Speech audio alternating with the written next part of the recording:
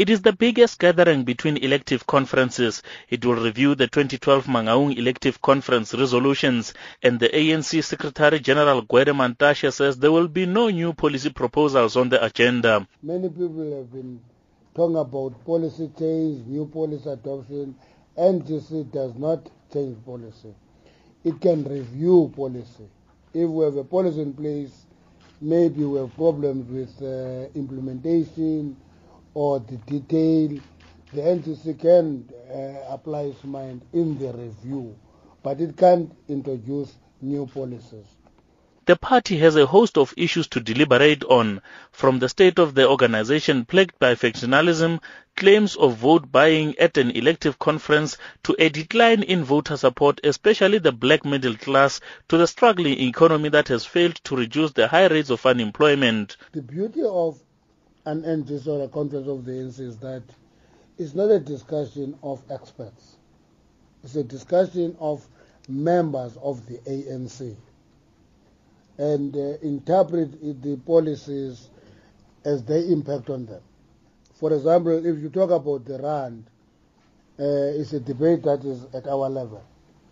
When it is weaker, it is favoring the export, but it's very heavy on the import sector. It is likely to help us reduce the deficit on the current account and all those things. That is high-flying. What members will be asking is, how does this policy impact on jobs? How does that job impact on poverty, on inequality? That's what members of the ANC will be asking. We have a responsibility as the leadership to simplify complex economic concepts to make them understand. Some structures want a review of the unpopular e-tolls, and others want to push ahead with the formation of a media tribunal. While the party has put a lid on the succession debate, the NGC comes as new factions appear to be emerging ahead of the 2017 elective conference. The so-called Premier League, denied by premiers of Mpumalanga, Free State and Northwest, has dominated headlines, reported to have influenced the Women and Youth League's elective conferences. The Umkhonto Wesizwe Veterans League says this NGC must be decisive on those leading factions. President is Kebi Maphatswe. We are going to even say, if we have to expose people who are doing that, let's expose them. And that's how we are going to build a united African National Congress that does not have faction. The second thing that we are taking to the NGC is the issue of buying of voters. We have observed that tendency, that trend in the African National Congress conferences.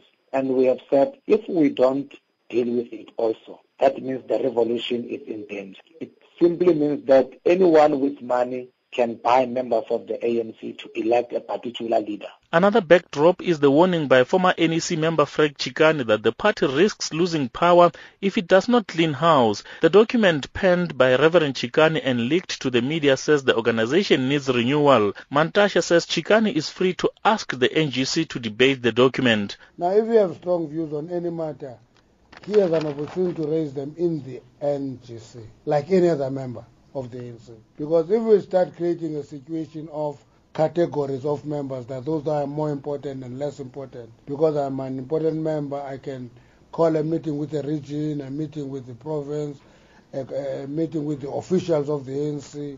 If they don't, my document go to the city press, Something strange is happening there. All members are equal. At least 2,500 branch delegates will attend the NGC. KwaZulu-Natal has the highest number with 513 delegates, followed by the Eastern Cape and Mpumalanga. The party will have international guests, but only BRICS member countries will attend. BRICS is a member-based club of developing economies. We're not members of the EU. So we invite close associates because the NGC is not like the conference. The conference is open, we invite everybody. But the NGC, by its nature, is a closed meeting of the ANC. The ANC NGC will be officially opened by President Jacob Zuma, who will deliver the political report. It is not yet clear if the address will be open to the media. I'm Amos Paro in Midrand.